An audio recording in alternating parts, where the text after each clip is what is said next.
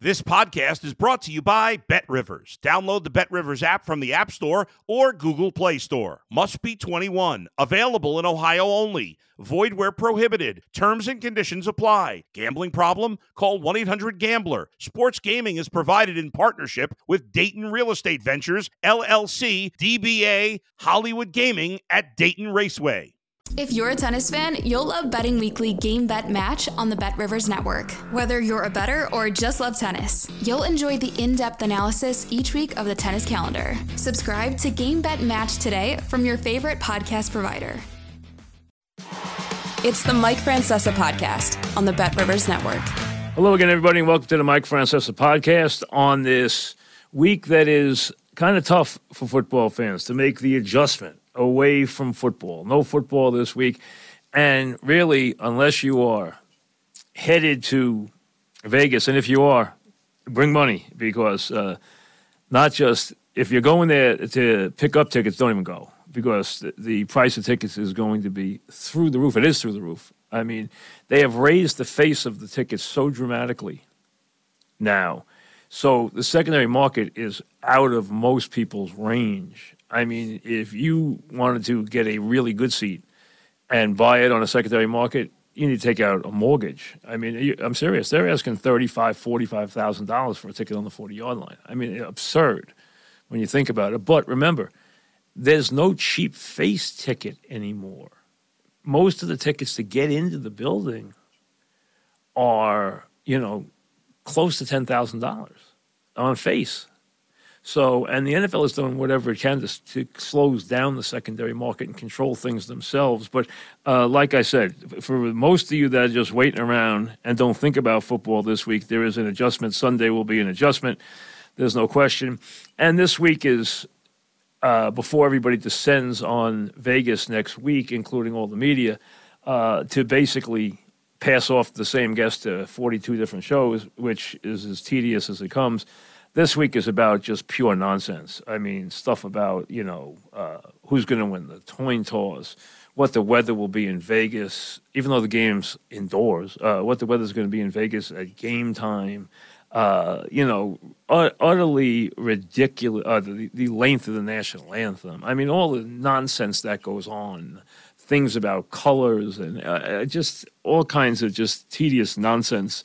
And next week, you can zero in a couple days and get down to the game. It should be a very good game. The game opened San Francisco 2.5 and quickly went to Kansas City. Quickly went to San Francisco 1. So the quick money. Now the way this works is on any line is Vegas puts out a line, and then they let what they consider their sharpest professional gamblers who live in Vegas bet into it. And then that's the line that's given out to the whole country, so it adjusts. So that came down a little bit because the money came in Kansas City. Since then, there's been some very big bets on San Francisco. The line has gone back from 1 to 2. I don't think this line's going over 2. I think it's going to bounce between 1 and 2 pretty much. I don't think it's going near 3. You're not going to see Mahomes and a field goal in this game. So I think Kansas City will be a 1 to a 2-point underdog, depending on where you are and what day you wager on it and everything else. Nothing more than that. Now, Kansas City has a couple injuries. They played without their left guard, Thuney, the last game, so they've already adjusted to that with Allegretti. They lost a pass rusher in Ameniu who tore an ACL. We don't know about Gay. The 2 weeks maybe gets Gay back to play. That would be good if he can. Niners don't seem to have anybody who's going to be out of the game, so they can pretty much come in healthy. Debo's got 2 more weeks to get his shoulder ready, but he was ready last week to play. So small edge there, San Francisco, in terms of overall health, not losing anybody, and Kansas City losing a couple of parts. But they have depth on defense and have gotten some superb play from some youngsters on that defense. Really absolutely wonderful play. And Spags has done an incredible job with that defense. He really has. And, when you look at this game, and San Francisco at times this year was overpowering, and the Chiefs were not. The Chiefs have played two really interesting games against really good opponents on the road. What they did to get here, you couldn't have a tougher road to a Super Bowl than to go through Buffalo and Baltimore on the road. I don't think any recent team who has come to a Super Bowl has gone through better than that. That's about as good as it gets. That's 2 weeks of playing top echelon talent on the road. So beating Josh Allen, beating the soon-to-be reigning MVP, it doesn't get any harder than that. So what Kansas City's accomplished is impressive. There's no question about that. And this group, and when you think of Kansas City, you think about Andy, Spags, Mahomes, Kelsey, Chris Jones, and the kicker. They are the core. They are the guys who've been there, done that. They are the core of this team. And they have sprinkled some very interesting parts around that and have come up with a lot of good players to add to that while losing a dynamic player in Hill, which was a decision they had to make. Now it's worked for them because they've been to a couple of Super Bowls without him. Now, when you look at this game, Kansas City's run defense, very good against Baltimore, took them out of their game. Not good against Buffalo, although stiffened late in the fourth quarter when it had to. Not great against the run, which San Francisco obviously can load up and run it and then hit those passes, especially across the middle with their game-breaking receivers, who are tremendous run after the catch players. All their receivers, Debo, Ayuk, Kittle, are all tremendous run after catch players. That is a big part of what San Francisco does. But when you look at this game, and I have no qualms or no problems with, I would call the game pick 'em in my mind. I don't think either team should be favored. I see edges in the following areas for Kansas City. Coaching staff, Kansas City. Kicker, big Kansas City. Defense, edge Kansas City. Quarterback, edge Kansas City. That's a lot of edges. As we open up and move towards Super Bowl week, it's a lot of edges for a team that's underdog in this game and has won 2 Super Bowls in recent years. That's a lot. So, obviously, I think it tends you to make, I mean, I don't think I'm going to make any secret of this. I'm going to pick Kansas City in the game. I've been on them. I picked them against Buffalo. I picked them against Baltimore. I'm going to pick them against San Francisco on a neutral field. I mean, there's no question about it. But San Francisco can win this game, and they deserve, like I said, the game should be pick 'em. But I do see edges, some slight, some more than slight, in those areas for Kansas City. More on this game, obviously, because we don't want to empty the bag 10 days early. We will do a Friday podcast. It won't just be a football Friday podcast. We'll look ahead, including a vintage game at the Garden Saturday at noon as number 1 UConn will come in to the Garden to play St. John's. St. John's had a great chance to beat UConn on the road. Now, this is going to be a game that's going to bother St. John's because the Garden's going to be full, but it's probably going to have at least 40% UConn fans. But it should be a sold-out game, high noon, national TV, Saturday. Great for the city, great for St. John's, great for the Big East. Number 1, Connecticut at St. John's, and we'll deal with that on Friday. Emails, we haven't done them in a while, so let's do some. You can remember to send your emails to Mike Francesa Podcast at gmail.com. Mike Francesa Podcast at gmail.com. Let's get to some. Here we go. Mike starts us off. This is the best Knicks team since ... I like this Knicks team. I'm not a big Randall guy. Obviously, that's a void they have to fill. Hopefully get him back before the playoffs, which they clearly will. Right now, they're short a man. They're playing very, very well. If you know me, you know that I was very close to those Villanova championship teams, and this is the Nova Knicks. So I've always been a very big Brunson guy. I've always been a very big Dante guy. I love those Villanova teams. I was close to them and close to the coach. So know these guys very well. So it's a very likable team. And Brunson's been just nothing short of terrific. He really has. But it is not fair to judge this team by anything they do in what I judge as a completely devalued regular season. I have nothing but disdain for the NBA regular season. The NBA has so many problems with their regular season. The product they put forth now is disgraceful. Nothing short. You don't have to look anywhere past that Denver game, hosting Philadelphia, Embiid coming off a week where he scored 70 points, battling for an MVP, and waiting for an Embiid-Jokic game on national TV like the old days where you'd get that classic matchup, and then he sits out. I don't care that he sat out a second game afterwards. You know what? He did that because of the criticism he got in the Denver game. He hasn't played in Denver in 3 years, and that's just a joke. Just an absolute joke, and that's what's wrong with this league. You never know who's going to play and who's not. Any night, you say, oh, I'm going to watch this game tonight, and you get there and say, this guy's sitting out, this guy's sitting out, this guy's sitting out. I mean, it's a farce. But you got to like everything this Knicks team is doing.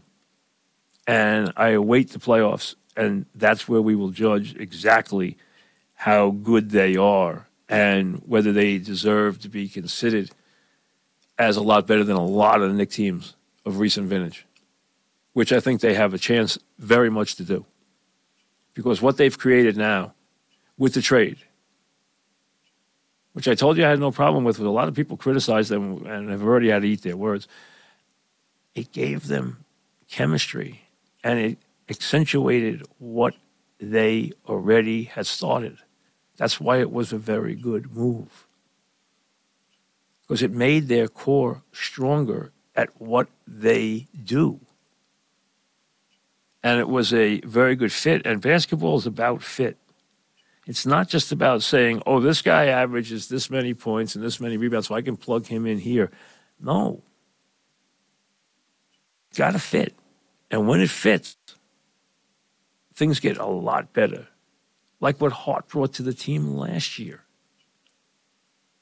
Sometimes that move can jump a team a whole level. And this team now has that. But they will prove themselves in the postseason, not in the regular season. Giving Coach Neptune's a dismal first year, missing the tournament despite having enough talent, and now having a second straight subpar season. Villanova lost again last night. Weird game against Marquette. They were down 20 in the first half. He has a very hard time dealing with what Armstrong brings and what Armstrong doesn't bring to the game. But he let Armstrong run those last minutes of the first half, and they basically took a 20-point lead down to nothing. They actually took the lead in the second half and then lost the game to Marquette. They are now one game over 500. Remember, they won a tournament in Atlantis that had them beat Carolina and Memphis and some very good teams. They have some very good wins, but they're at the bottom of the league right now. They're 2 games under 500 in conference play. They've lost 5 games in a row, and they're 1 game over 500. Right now, they don't get into the NCAA tournament.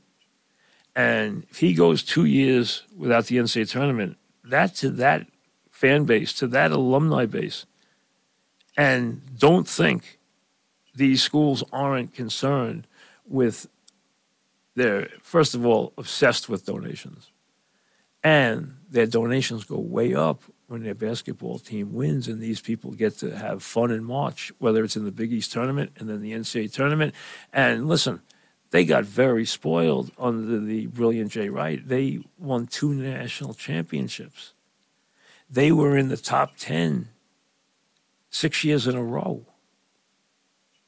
They were as dominant a team as there is in the nation during that time span. And now Neptune comes in to fill very big shoes. He has a great player in Whitmore who was the problem. I'm not blaming Neptune at all for Whitmore's surliness or how much he didn't fit in last year. And look at Neptune. I mean, look at Whitmore. Whitmore has gone crazy. I mean, I knew Whitmore had incredible explosiveness and talent, but he's not a good guy from what I've seen so far, either in the team concept. He didn't start off well at Houston. Now Houston is bringing him off the bench, and he's averaging a point a minute, and he's put up 20 points and 10 rebounds in 18-minute games in recent vintage. He's been unbelievable for the last 3 weeks for Houston. We knew that was there, but he was destructive to the Villanova team. Now this team cannot find its chemistry. He still is not sure who belongs with whom.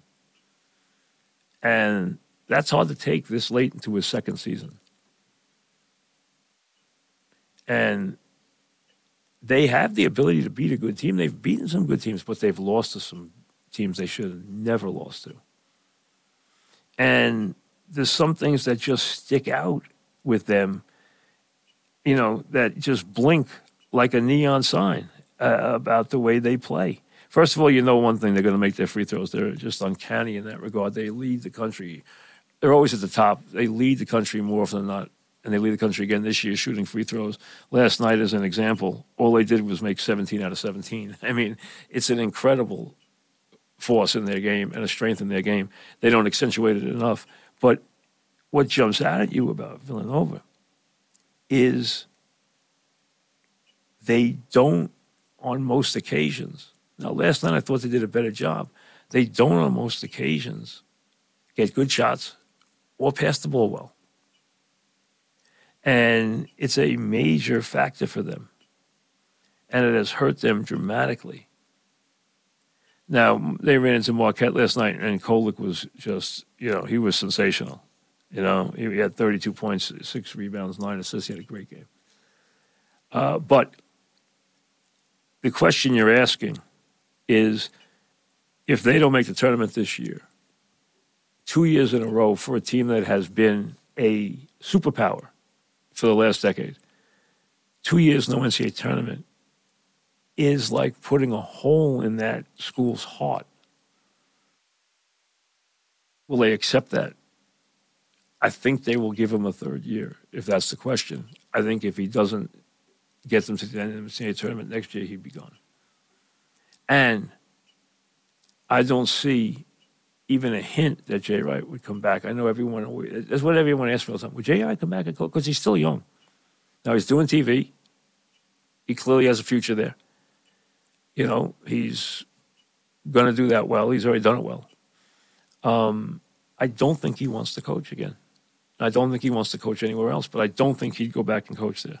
I think it's hard for him to say no to that school because he loves it so much, but I don't think he would do it. But I think Neptune will get a third year, but that would be it. He would have to get back to the NCAA tournament next year. It's really shocking after their December that they would not make the tournament this year, but they've been terribly inconsistent. Dan, would a Super Bowl victory place Brock Purdy in the same conversation as Young in Montana? Only that he wears a Niner uniform and he has a ring. He has, at this point, nothing in common with them. Nothing. You cannot, that's just out of his league. Now, he is in a very good offense. I thought he picked it up in the second half and really not only led his team, but ran at the right time, made the right reads, had the right temperament. I thought he was terrific in the second half last week. The best he's been in a while this year. And he's been hot and cold. Now, remember, he cannot throw a wet ball, but he's not going to get one in the Super Bowl. So that's not going to be an issue. TJ, do the Yankees need to get to the World Series for Boone to keep his job? You guys are always obsessed with Boone keeping his job. It is not that big a deal. It's really on the list of things, not that high on the list. Who manages the team? I know it sounds crazy to you, but it really isn't. If I switched managers right now for this year, you wouldn't notice the difference. You would not. But do I think they would make a change if they didn't make it? I think they feel that they have put together a World Series team. I think most years the Yankees go in feeling that. I know last year they didn't. I'm still concerned about how the pitching and the depth in the bullpen works out. I need to see that. Clearly, having Soto and Judge back-to-back is enormous. I think Verdugo's going to make a big difference. I think the Yankees are, thankfully, going to be far more balanced, which is, just thank the good Lord that that's finally going to happen. Because I've been screaming for it for years. I mean, I was so tired of these right-handed teams. Now they have left-handed players who are going to make a difference. I think Alex Verdugo is going to be a very key player. And I'll tell you who's going to be a key player who nobody ever mentions. I think that more often than you think, I think Trent Grisham is going to be a key guy on this team. I really do. Now, this is a guy who is a good fielder. He doesn't hit for average. He's not a high on-base percentage player, so he's not a leadoff hitter. He can steal a base. And he can hit home runs. Now, the last 4 years, his home run totals are between 13 and, say, 13, 17, 15, 10. I mean, he hits double digits. He's going to get at bats. He's going to be the guy they put in the game for defensive purposes. He's going to get at bats in center field when they DH Judge, when they DH Soto. He's going to get at bats. And I think he's going to be a much bigger key than you think because he brings defense, he brings punch. And I think he's got a swing that can hit home runs in Yankee Stadium. He plays defense. And somebody's going to be injured for 3 weeks or 4 weeks and going to be out there for a month straight. I think he's going to be a key guy. Plus, I think Verdugo, but what we're talking about is Grisham is left-handed. Okay? Boom. Left-handed. And I never thought I'd have to stress left-handed, but it's gotten absurd with this team. And now Verdugo is left-handed. And Soto, who is, without question, one of the best offensive players in the sport. I mean, they have 2 of the 5 best offensive players in the sport, in Judge and Soto. He had 35 home runs last year. He could easily hit 45-plus home runs this year, maybe even more. Plus, he is a very high on base.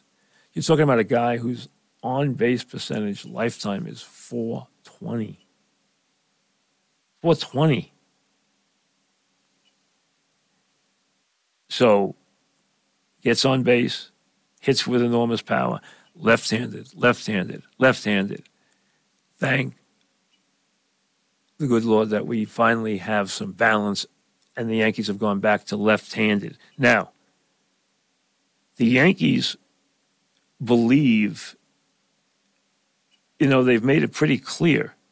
They believe in guys that I just don't believe in, okay? They talk like Don's going to be, he's going to be terrific. I mean, come on, he's going to be great. He's going to do this. He's going to do that. Hey, you know what? I don't know that. I don't like anything I saw last year. I don't like the things I heard about him. I don't like the things I watched. I don't like the way he acted. I don't like anything about him. Okay? And I don't trust him even a little. Now, we all had such high hopes for King, but you know what? That was going to happen. You have to give up something to get something. But I don't trust the rotation as much as other people do. I just don't. Okay? Stroman's a good pitcher, but he's not a good pitcher at Yankee Stadium. And he's not made for his stuff is not made for Yankee Stadium. He's got to pitch defensively at Yankee Stadium. Very defensively. And that's not a good thing.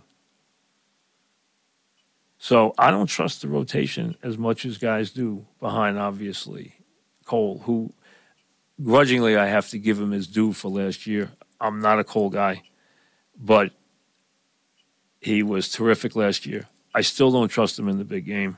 I still listen, he leaves me cold. It's just me, okay? But I cannot, in any way, knock anything he did. I mean, what he did last year was sensational. There's no way around it, okay? He had a great year.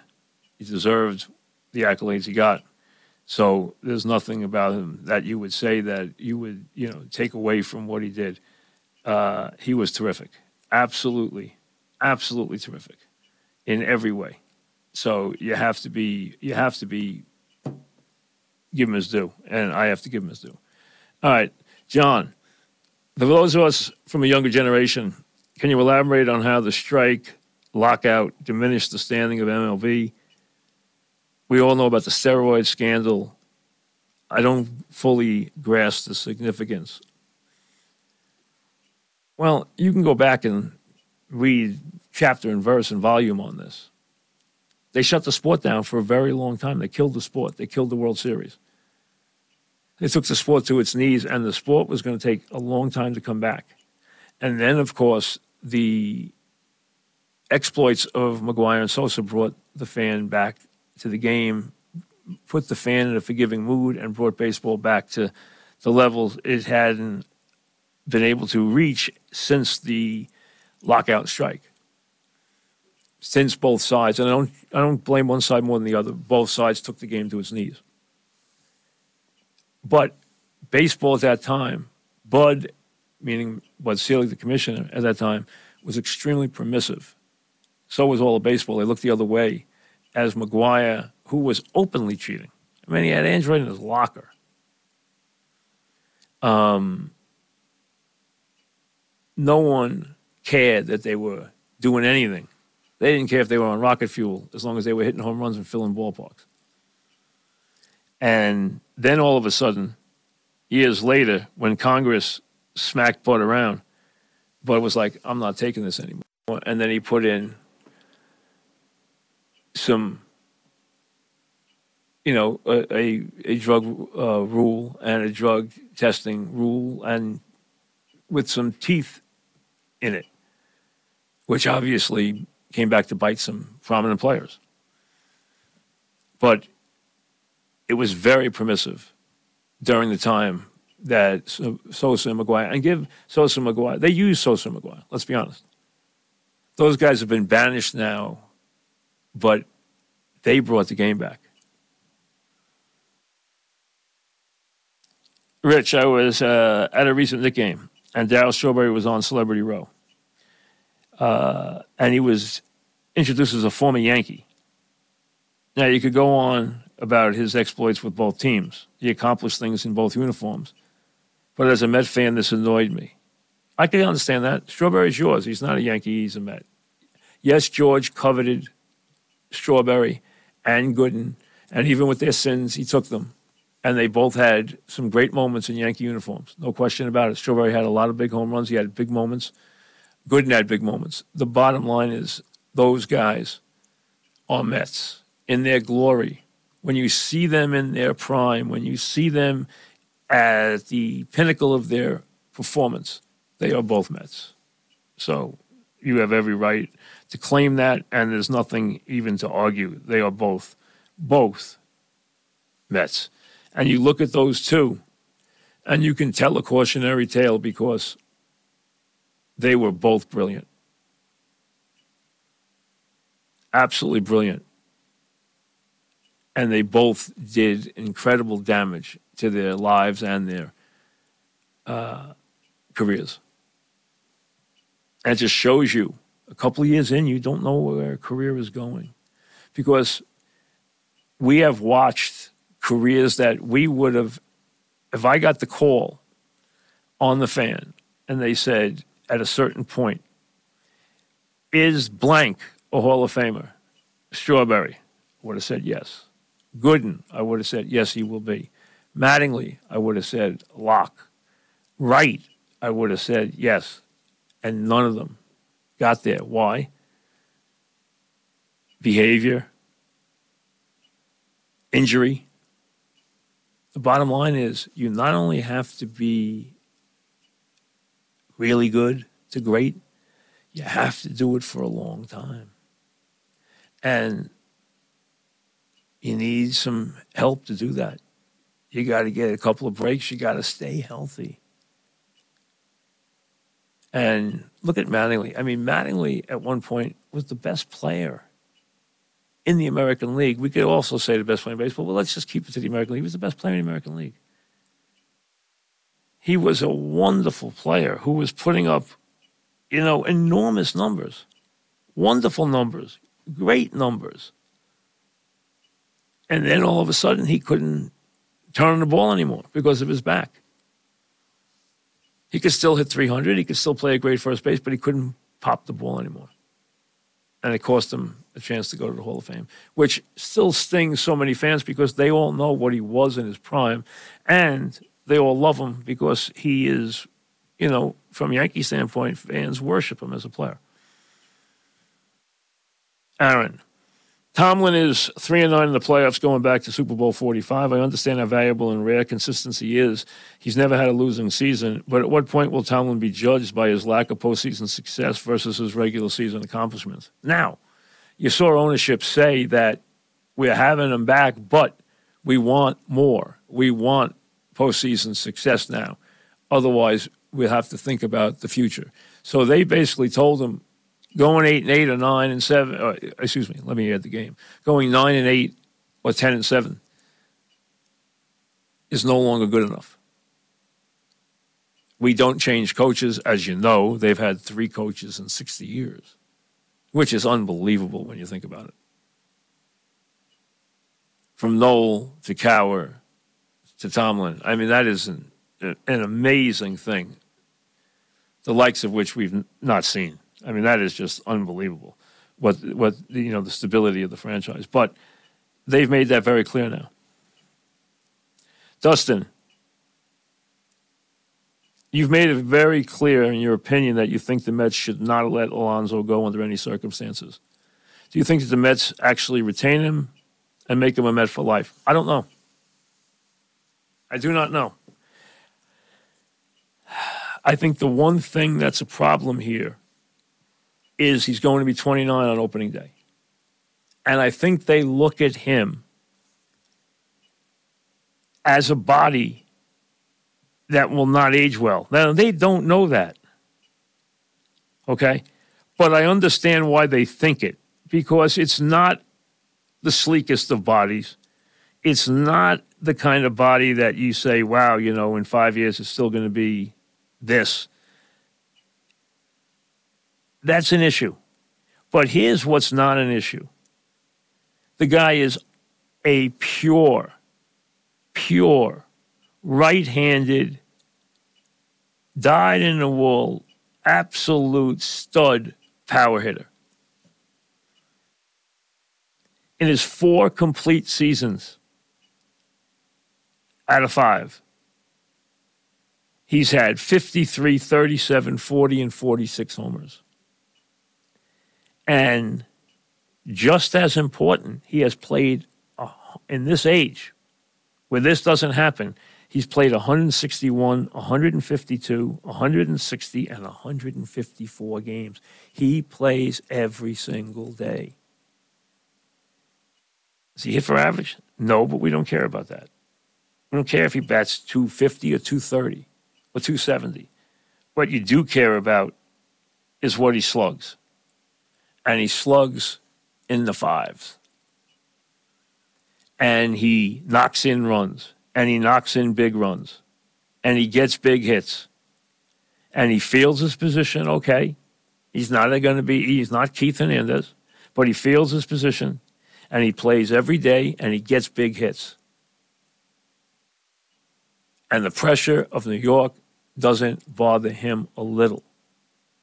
He loves it here. So Pete Alonso, there should be no question about it. Now, if I'm the Mets, I don't let him get to free agency. I wrap him up during the season, but I say to him, Pete, this is going to be a lot of money. I'll give you $40 million a year for the next 6 years. I'm not extending your contract after 35. It's not happening. You're not going to Miguel Cabrera me or Pujols me. Those deals kill teams, even ones with rich owners. That can't happen. So what you do is you bring the yearly rate up. And I'll bring the yearly rate up higher if I can decrease the years. So if he wants a 4-year deal at $50 million a year, I give it to him. I would love to do that. I'd love to give him $200 million for the next 4 years.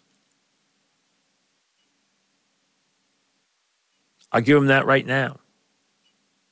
I want to cut the years back as far as I can because am I worried about 35? I am.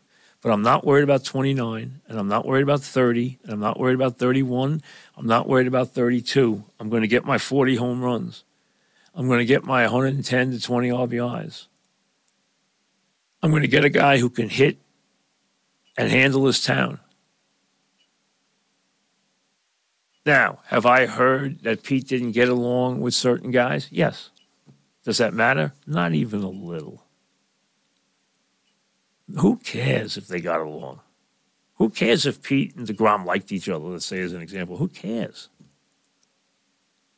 The bottom line is he produces and he shows up every single day. So I would sign him, but I understand the sticking point. They don't want to give him a 10-year deal. They're not going to give him a 10-year deal. They're not going to give him, I don't think, an 8-year deal. But I think they'll give him a hell of a 5-year deal. And I'll even give him a whopping 4-year deal. I'd love to give him a great 4-year deal. See, I believe with these players, I want them really out by 30. These guys, I want them out by 33. I want to be able to take a look at them at 33, 34 before I buy. I don't want to make my decision about years 34, 35, 36, 37, 38 when he's 29. I want to make it when he's 34. Because everyone ages differently, and some guys are done at 34. Pete might be that guy. I don't know. But I'm not worried about the next 5 years, and he's already proven he can play in this town, he can handle the pressure, he can lead, he can hit in the clutch, and he plays every day and produces big right-handed power numbers. I would do everything to keep him. We'll see you later. Thanks for listening to the Mike Francesa podcast on the Bet Rivers Network.